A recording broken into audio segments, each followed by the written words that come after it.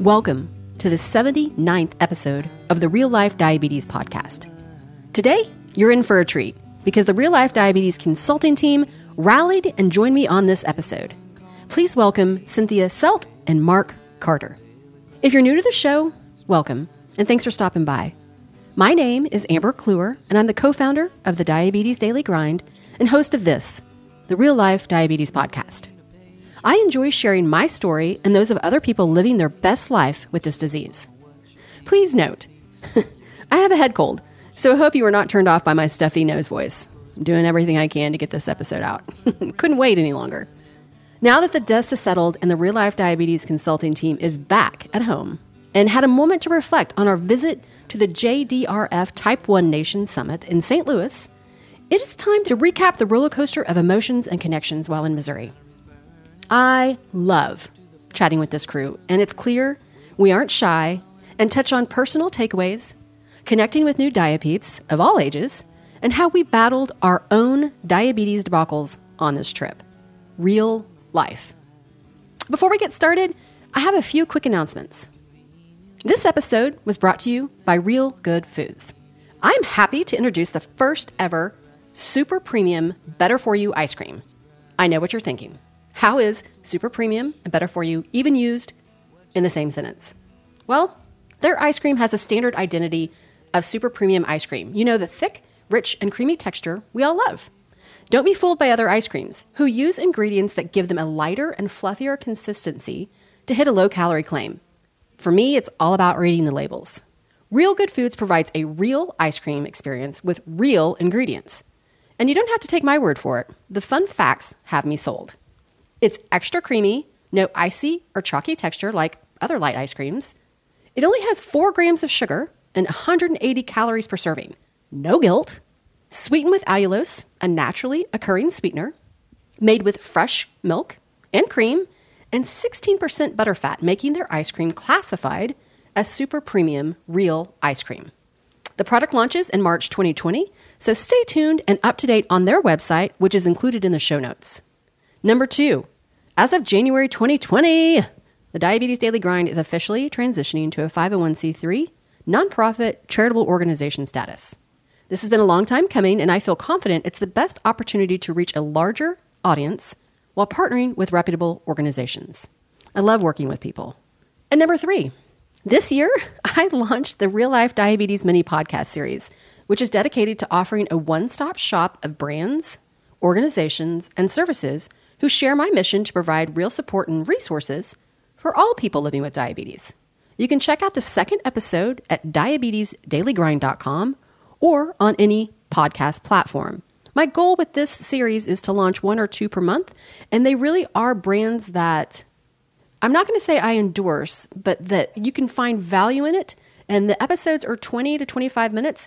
It's basically like just a quick plug as to what is out there, because my goodness, there's so much and we just can't keep up. So I thought this would be a fun way just to get them all in the same area. Number 4, don't forget to love, like, share, and comment on all the DDG social media platforms. Or you could seriously make my day by leaving an iTunes review. All of the cool kids are doing it. Let's get started before I sneeze again.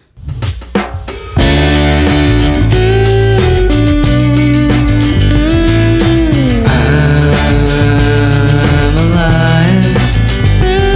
Yes, I'm alive. One minor inconvenience, a little thing called diabetes. It's a daily grind, it's a daily grind. Grinds and grinds and grinds and grinds. What's happening, Team Real Life Diabetes? That would be you guys. Oh, I didn't know if you were really asking us. It's been too long.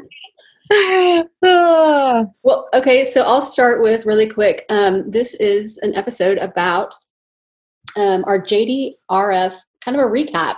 It's been 3 weeks since the 3 of us were together in St. Louis, and that was a first for all of us to actually be in the same room, which is crazy considering how much we've worked together over the past 9 months to a year. So I just thought it'd be a good idea for us all to come back together and share some highlights and what we learned from this experience.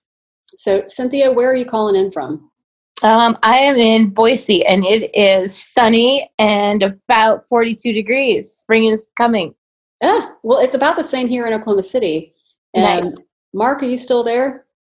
Oh yeah, it's finally nice in Fayetteville, Arkansas, so it's pretty. How far away are the two of you? I was 5 hours. Oh, okay. No, like 3.5. Oh, really? I don't drive to Fayetteville, so I have no idea. I was going to say Mark drives fast.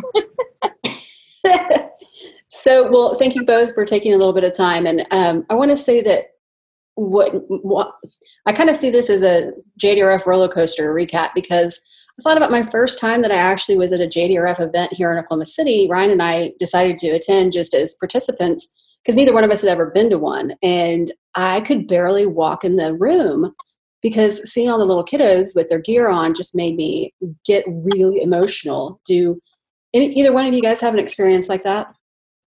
Or does it bother you, or is it is it hard to see a little one? I'm thinking. I don't know. I think one of my first JDRF experiences, other than doing a walk when I was first diagnosed and there was lots of kids, one of my first one was at like like an adult. I can't even think of what. Do you guys know what they're called when they do the adult ones? But anyways, it was more of an adult one. So I kind of got my lens wrapped around the JDRF is, for older people too. Right. But of course, it's always just heart-wrenching to see these little people that are like, hey, look at this, and they can dial up their pumps and show you all this gear, and you're just like, oh my gosh, you're 3 and you have like $100,000 worth of technology on you. Like, it's pretty amazing. And they've been a big inspiration to me too, because I think seeing those kids in the room doing, having the technology is definitely. It was at a diabetes camp that watching them made me jump into the CGM world. So it gave me a lot of courage. So, I want to start by saying the fact, like I said, we were only there for 48 hours. I mean, it was a whirlwind, and it was, we had a lot to prepare, and, we've never done a speech together, even though I think we're all very well spoken. And there was a lot of challenges. We had battles with technology, both with our computers and with our gear. But overall, I think that our message resonated well with that crew. And I don't know about you guys, but for me, whenever we finished our keynote speech and Jerry ran over to tell us about his apologizing to his daughter, just brought me to tears.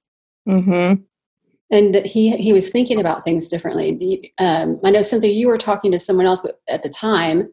Mark, what was your thoughts on Jerry approaching us? Yeah, I thought it was really good. I mean, I think once again, we've always talked about, the people who don't have diabetes. They can think all day long what it's to actually have it, but they don't know. And I think it just reminded him that he'd maybe been a little bit too hard and had expectations for his daughter that were unrealistic, and was just more of a thorn in her side than a coach. And so I think there was a lot of humility there, and I think it was good to see a dad because, if you're a physician, dad, mom, aunt, uncle, whoever it is, you got to speak life into people and not words that are damaging and will affect someone long term. So I thought it was good. Yeah. And I think too, it probably gave him hope because, when parents are like that, it's out of fear. They love their children so much that, they see a high blood sugar, they see this like age where they go into defiant mode or something, and they're just fearful for their health out of love. And I think it maybe gave him hope to, share. I mean, Amber, you went up there and said, oh, my blood sugar is 300, whatever. And I said, oh yeah, my A1C was over 12 for 15 years. And to see us up there as happy, healthy, functioning adults, it probably just made him realize like, okay, she's going to be okay. Right. Well, I think it's one of those things too. And going into the keynote speech, and I was so nervous about being emotional, and I was emotional, but it really hit home when I was thinking about it today. Walking up on stage with a blood sugar of 372, without food on board, with insulin already in the system. And, I hope I articulated myself clearly because my mind probably wasn't working like it normally would if my blood sugar was 120, So I think that was just another reminder of like, and, Cynthia's alarm going off while we were doing our breakout sessions, and it's just real life. And not that I want to be surrounded by that, but it was comforting and exhausting at the same time. So let's talk about the breakout sessions. So the T1D, oh no, what is it? Denson Ding's Loving Your T1D Body.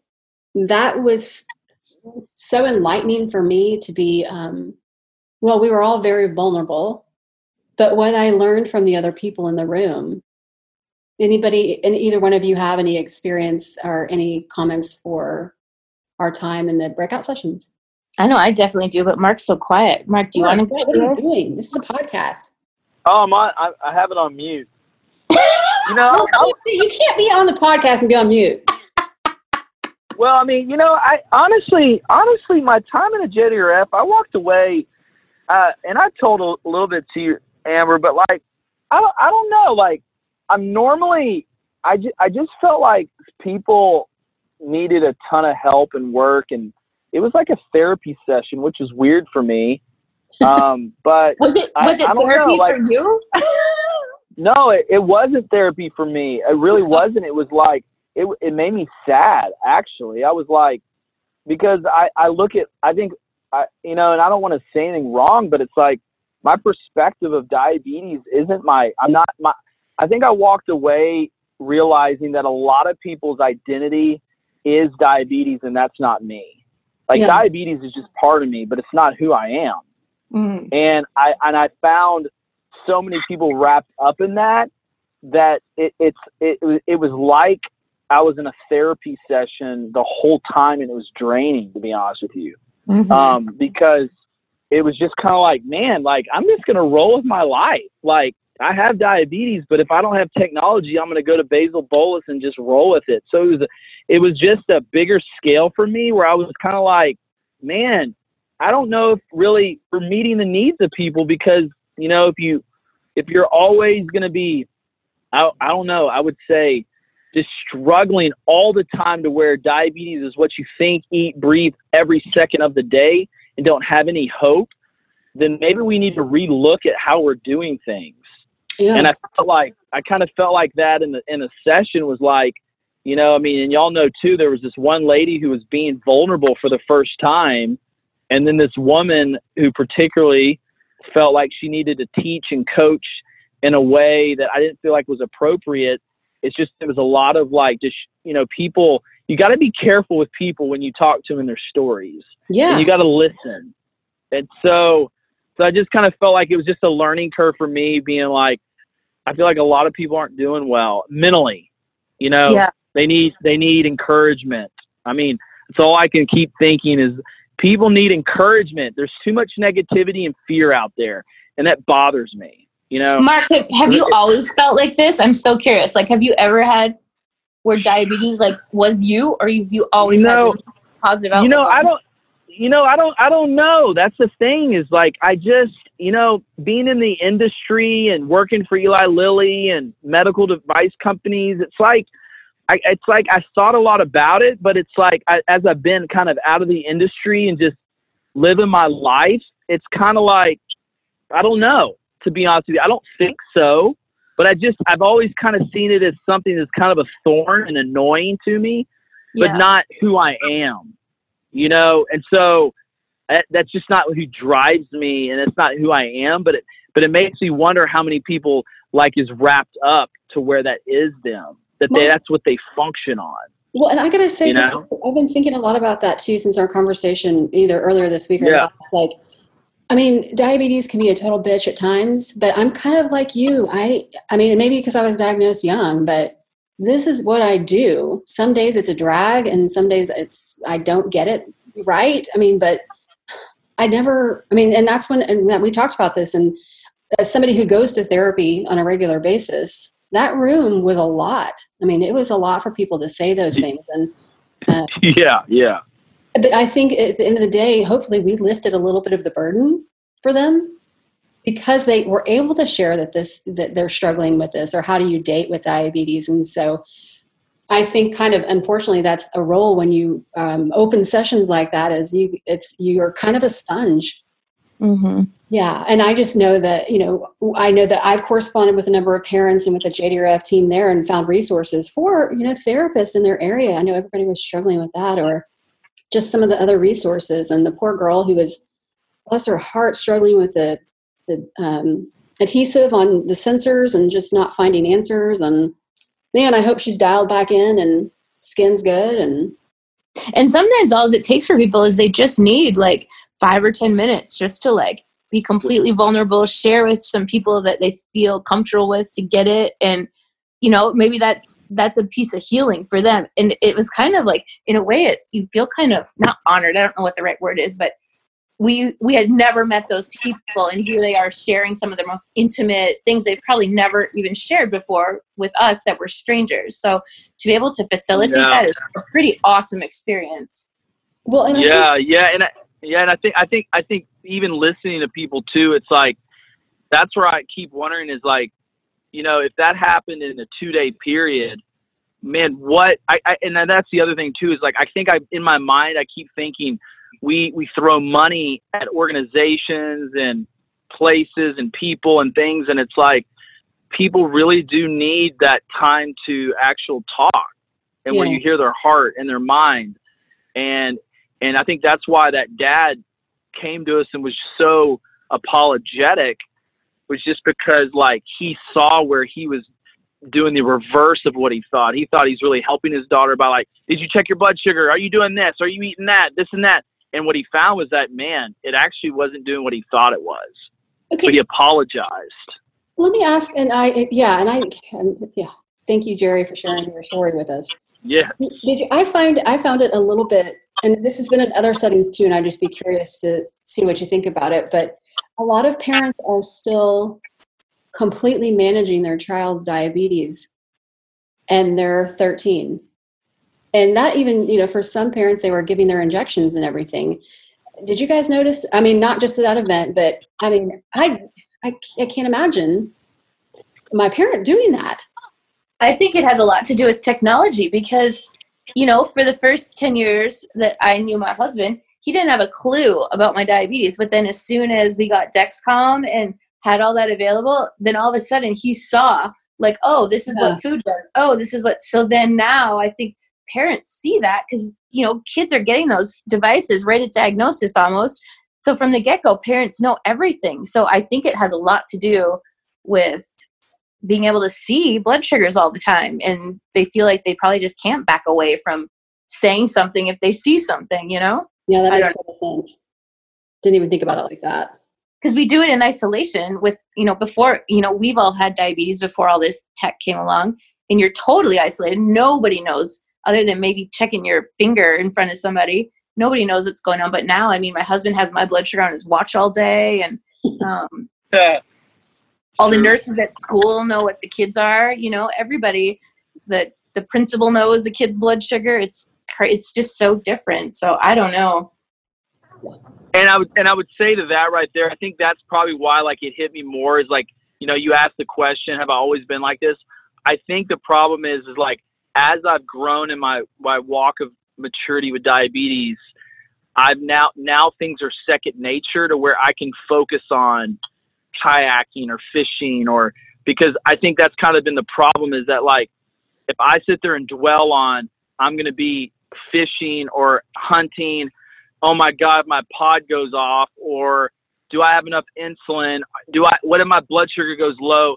It'll paralyze you and you forget your whole objective was to go enjoy the beautiful day out there. Right. And that's the balance of like living with diabetes, not diabetes controlling your every waking moment. And it really is ingrained in me that diabetes does not have freaking control over me. Yeah. I mean, I'm telling it what it's going to do. Now, I'm not great at it every day, but it's in control. I'm not enslaved to diabetes.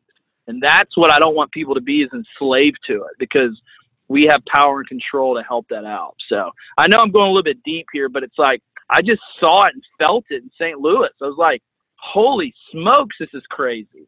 I see it a lot on social media too. Do you guys ever notice that? Like people just in those groups and stuff, the questions people ask, and it just blows my mind how, like Mark was saying, people are so like diabetes is everything. And you're so right. Like everybody's got stuff. Everybody has baggage they have to pack, and ours just happens to be some syringes and a vial or whatever. Yeah. Yeah. I was talking to a guy earlier today, hopefully a future podcast guest, and he moderates or oversees a large Facebook diabetes group, and I won't go into details just yet. But I asked him, just in getting to know him over the phone, if they ever had messages like you were just saying, Cynthia, like about suicide or not being able to take it any longer. And in this particular group, no, that's not the case, but he does see it often in other groups.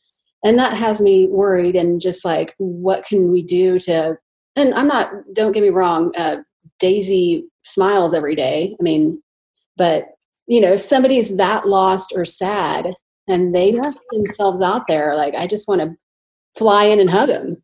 Yeah. It's, this one group I'm in, I think there's over like 45,000 people in it. And there's at least, I would say 10 times a day, somebody's like, I'm at the end of my rope. I'm just going to end it. Like, how much insulin can I take? Or, things like that. And it just makes me so sad. I'm like, go for a walk, or I don't know. It can be definitely stressful, but I don't know. I just can't imagine thinking that. So tell me something good. What have you learned? Anything come from the event that maybe you saw something differently? I know, Mark, you were shocked by therapy session. Well, I mean, I would say, I'm encouraged too. Like, there is power in numbers. I just think that, like, as I've gotten older, I think there's like 3 ways people truly change: small group settings, one-on-one, and events and conferences. Mm-hmm. I think what I'm most, I'm encouraged by is there's a lot of people, but I think it's sustained, what I call sustained, progress. I think that's one-on-one and in small groups. And so it just made me want and hope that, people, as they listen to the podcast and, Diabetes Daily Grind and JDRF, that people know that the conferences are good, but you need also your little, I would call, village and tribe, your day-to-day tribe, where you can bounce ideas and progress together. So, I hope that that's what the podcast is for those people that can get their daily encouragement by listening to a podcast and realizing that people are doing it together every day. So, and sure. I really hope from that conference that, well, 2 things: that people there found like at least one connection, somebody like they could start their tribe, building their tribe. And also, but like all the work and all the effort and all the stress and stuff that went into it, even if we were there and one person from that day felt like they had connected, or that, they felt uplifted by something that day, I think that means all the difference, and like the people that were coming up to us in the comments, I mean, it was really meaningful for them. And I think even just helping 1 or 2 people, that's worth it, for them to find their group. Well, in that second breakout session, Cynthia, when that young lady, and I say young lady, she's probably in her 20s, walked up to you and she had one of our Get Connected cards and she wanted to get connected with you. I mean, I just lost it. I'm like, I know. And that too. So when I openly share about my diabulimia struggle and eating disorder, and I felt so alone. I thought I was the only crazy person on earth who had ever even thought of this. And so like, even in that one day, just sharing a little tiny bit about it, it wasn't even about diabulimia, but I think I've had at least 5 or 10 people reach out, if not there, after, and say, oh, I'm struggling with this too. I thought I was so alone. And I mean, that right there, if I would have found somebody like 20 years ago, maybe it wouldn't have, like been 15 years of my life that I kind of feel like I threw down the tube. So, but yeah, that girl that was, she's wanting to get pregnant and recovering from diabulimia, that was huge for her to see that maybe it's possible, so. And I will say the night before too, JDRF, we partnered with them and they were so cool and helped us promote. We did a Real Life Diabetes happy hour, and I don't know how many people were there. We have a fun picture of it, but that was also a really good opportunity to connect. Because it was in a non-conference setting. Did you guys make any new friends out of that event? I thought the whole thing was awesome. Like lots of new chitter chatter and, just sharing fun and whatever, sharing fun and drinks and snacks with people is always great. So yeah, I don't know if I'd say friends necessarily, but yeah, a lot of great conversations. And well, and there was one person there who I think was the only person in that room that had diabetes longer than I did. And I think she'd had it for like 50 years, 52 years or something crazy. So that was kind of neat to see, for me, somebody else who's older that has lived with the disease that long. And yeah. And wasn't that like her first event she'd ever been to? There was some lady there who'd had it a long time, and it was the first time she'd ever done anything with people that had diabetes. I cannot recall to save my life. And Mark, you were talking to a couple for a really long time, and I don't remember what their story was, but it was interesting. Yeah, I got to talk to a lot of people. I mean, I felt like the leadership at JDRF in St. Louis was fantastic. They cared. Yeah. I felt like, they had, it was an ivory tower academia where it didn't apply to the everyday of life.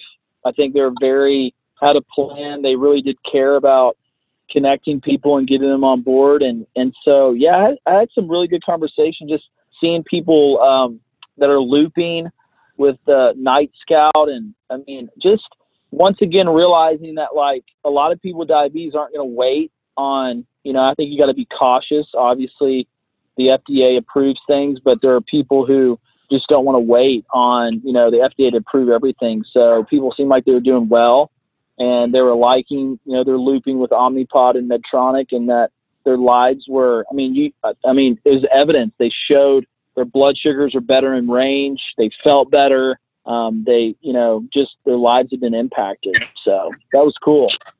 And Mark, wouldn't you say that for me, I'm a hands-on person and I learn from somebody who's actually walking the walk than somebody telling me what to do.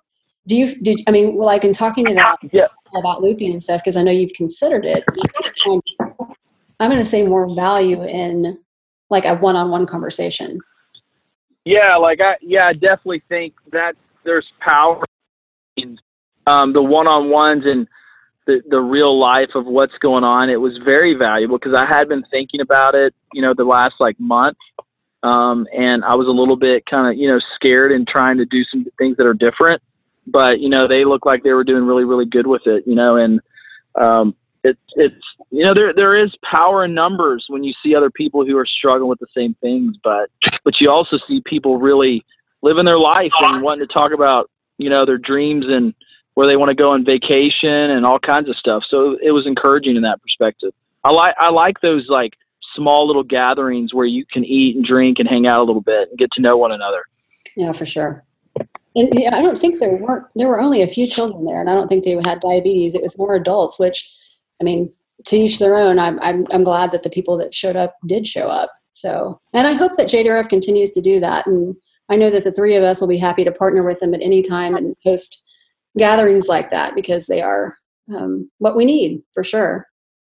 So any other thoughts, you guys, or any other follow-up items about the event? I was just going to ask you guys, because I always walk away like, do any of you guys, or do either of you, when you leave these things, kind of feel like a little bit, I don't know if sad's the right word, but you're like, do all this stuff with your people for all this time, and then you get back on the plane or you head home and you're kind of like, oh. Like you broke up. Yeah. Yes. I kind of feel sad for a little bit of time. Like it's hard. And so then it made me think, how does everybody who attended that conference, like how do they feel when they leave? They're in this safe space for 8 hours, and now it's like you're launched back into the real world, or if like being on vacation and then you come home. I don't know. It's hard for me to adjust sometimes. I totally. And I feel like with the three of us, we're a support team, and just like we kind of talked in one of the sessions, two of us have had a rough day like the night before or whatever. And Mark was fighting with getting insulin and all the stuff. So we had each other to lean on throughout that event. So, think about the majority of the people walking in there maybe didn't know anybody else. And so I don't know if that would be the same effect necessarily, but it's always nice to be surrounded or be able to lean on someone. Yeah, I think it shows you that diabetes is a team sport. We see things every day in our culture that requires a lot of people to pull off things from football and baseball and basketball. And I don't think people think of like the strength coaches for football or basketball, and, the assistant coaches and the planning that goes involved and the coordinators and all that. I mean, there's a lot involved with us when it comes to our teams personally and professionally. And, I just think that a lot of times people don't think that there's a lot involved to help someone have a successful, let's say, walk with diabetes. So some people have better teams than others.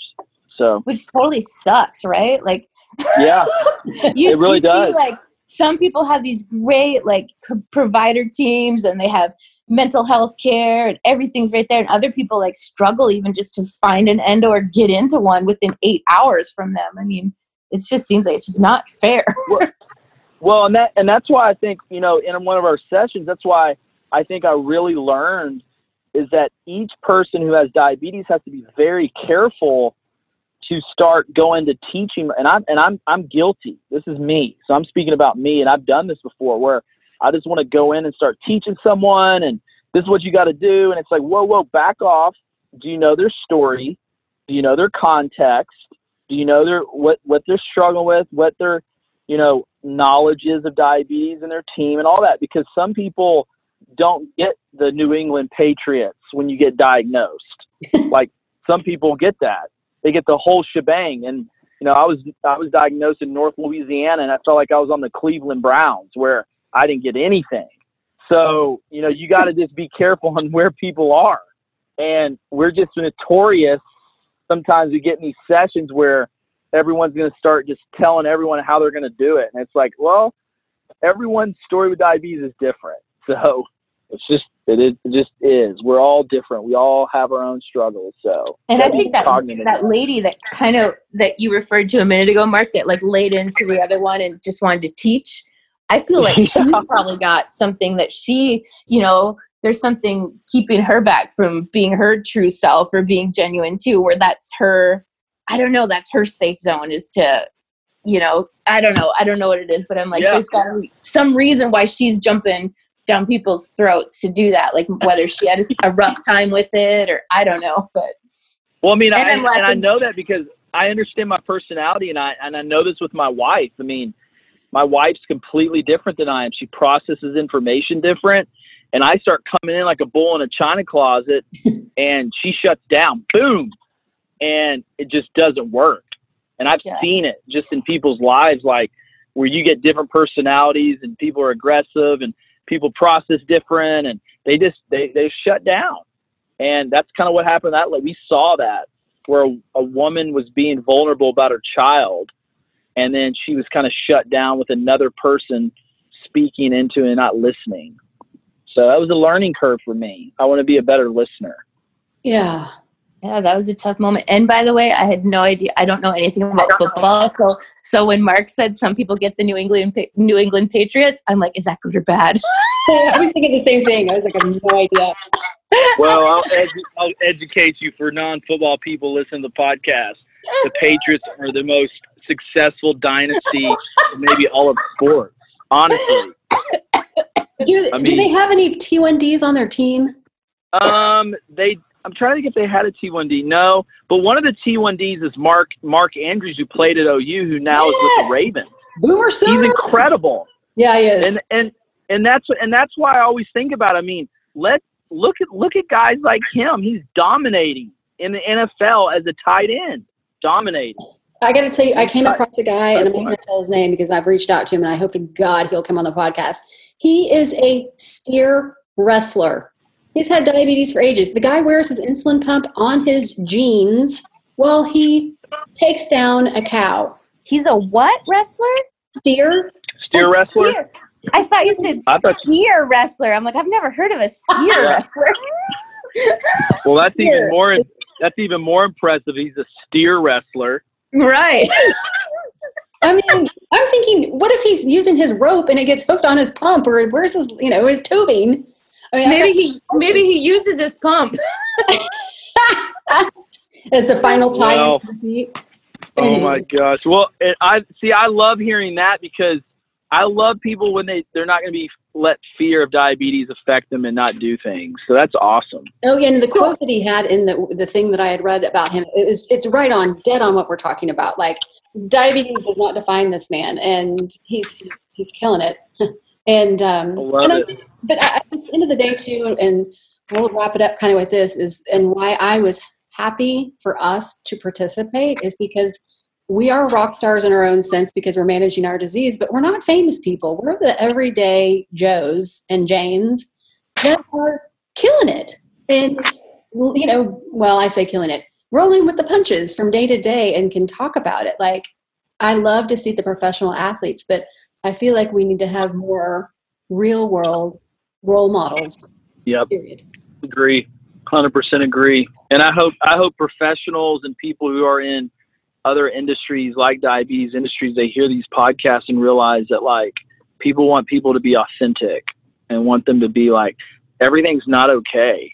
I mean, it's just not, and it's never going to be, and it's going to be tough, and we're going to work through it, and it's going to be okay.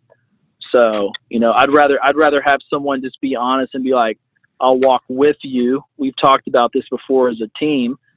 I'm not going to, talk at you. I want to talk with you and walk with you. So it's huge. Do we have to go right now, Amber? I have a question. Can I ask Mark a question? So Mark, you said you felt you almost sorry for or sad for the people who feel like kind of diabetes is controlling them and they're not necessarily living their best life. What do you think, from somebody who did struggle for a long time, what do you think's like a good, or do you have any thoughts about a good first spot? Like, what should people do if they're feeling like that?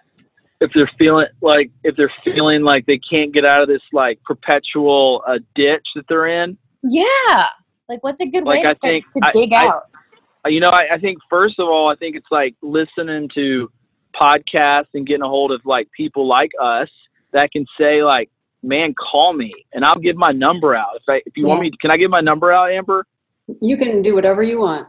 Well, I mean, for those of you, my number is 479-439-2598. And if you listen to this and you need an encouraging diabetes buddy, I will be that. I will talk that you are awesome because I believe that. So I think that's the first step is people need to know their value. They need to know that they're created unique. And just because they have diabetes doesn't mean that they're not unique and that they're loved. Yeah. And I want to do that for people. And I think people need, because we are such in a fear-based, shame-based culture today. You don't look right. You don't smell right. You're not tall enough. You don't weigh this. You're not good. And it's wrong. Yeah. It's like, no, you are who you are. Now you're going to do the best what you can with what you got. And so I think that's where you start is you have to have people around you that are going to speak life into people. And that's where I feel like my gifting is. I like to gift people by saying who they are and speaking into that. And so I had one of those. I had a cheerleader, which, growing up, it was my sister, and she really did that for me. And I saw the power of that. And I don't think everyone has that. We live just in the social media culture. It's always what you haven't done. Right. And I hate that because it's like people know if they're listening, if they don't have this disease, I'm telling you, if you don't have it and you think you would crush it every single day, you're lying. And I think that false expectation that's set from the professionals of the healthcare field sets what would I call it? An unrealistic expectation of daily living. Yeah. And so if you're just feeling like you're a failure by a number all day, then every time you look at that number, you're a failure. And that's reinforced subconsciously that you're a failure. When I would say you're not a failure, you're awesome. And there's people around you like us who want to walk with you that are struggling with you just as well. So that's the mindset that I think I really focus on is a correct mindset, a positive mindset, if you would say. You know what really makes me think about this? I have a little kid. She's not even 2 years old yet, and she's really small. And she's 0 on that chart at the healthcare providers. She's 0 in everything, height, weight, all that stuff. And I'm like, she's not even 2, and she's already learning that she's 0 in life. And it kills me when they say that, oh, you're 0. Or like, I'm just like, she's not even 2 and she's hearing that already. And it's got to stop where we put these numbers and attach them to people. Well, and I think that's... Well, it's everywhere. Well, and I want to end it with this because I have to end it, and I apologize, guys, because I could literally talk on the phone with you guys for hours. But maybe that's the message that we end with, is that, you're not a zero. You're not judged by a number, and you got a team right here that will support you in anything that you need. So don't be shy. That's right.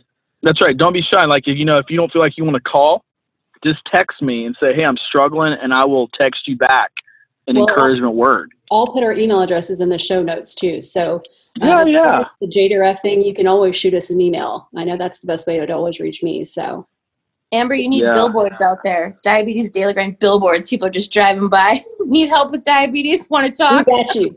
Well, let's make that happen. I need some funding for a billboard. Yeah.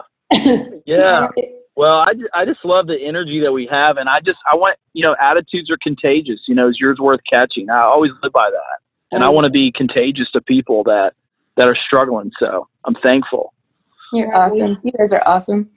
Love you guys. You guys have a great weekend, and we'll chat soon. Hey, you too. Thanks, love you all, diabetes folks. You're awesome. Love you. Yeah. Bye-bye. Bye. Thank you.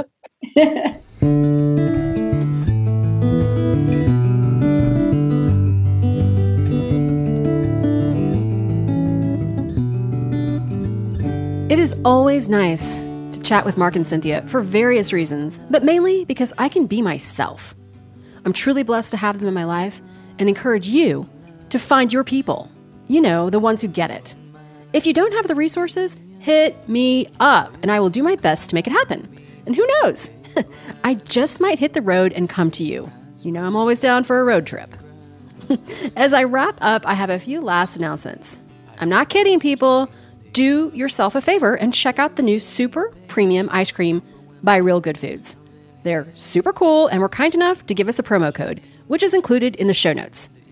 Everybody loves a good discount, especially for ice cream. And don't forget, we are always looking for solid partnerships and love getting creative. Our marketing team is always available to entertain whatever you've got on your mind, and we can be reached at Penelope@diabetesdailygrind.com. She's really good about responding in a timely fashion. Please continue to leave iTunes reviews and love, like, and share all things social media. I love hearing from you, so hit me up anytime. You can always email me at amber@diabetesdailygrind.com, and getting a message from you seriously puts fuel in my tank to keep the episodes coming. Well, let's hope this darn head cold wraps up with little to no havoc on my blood sugar. Cheers to the highs and lows, everyone.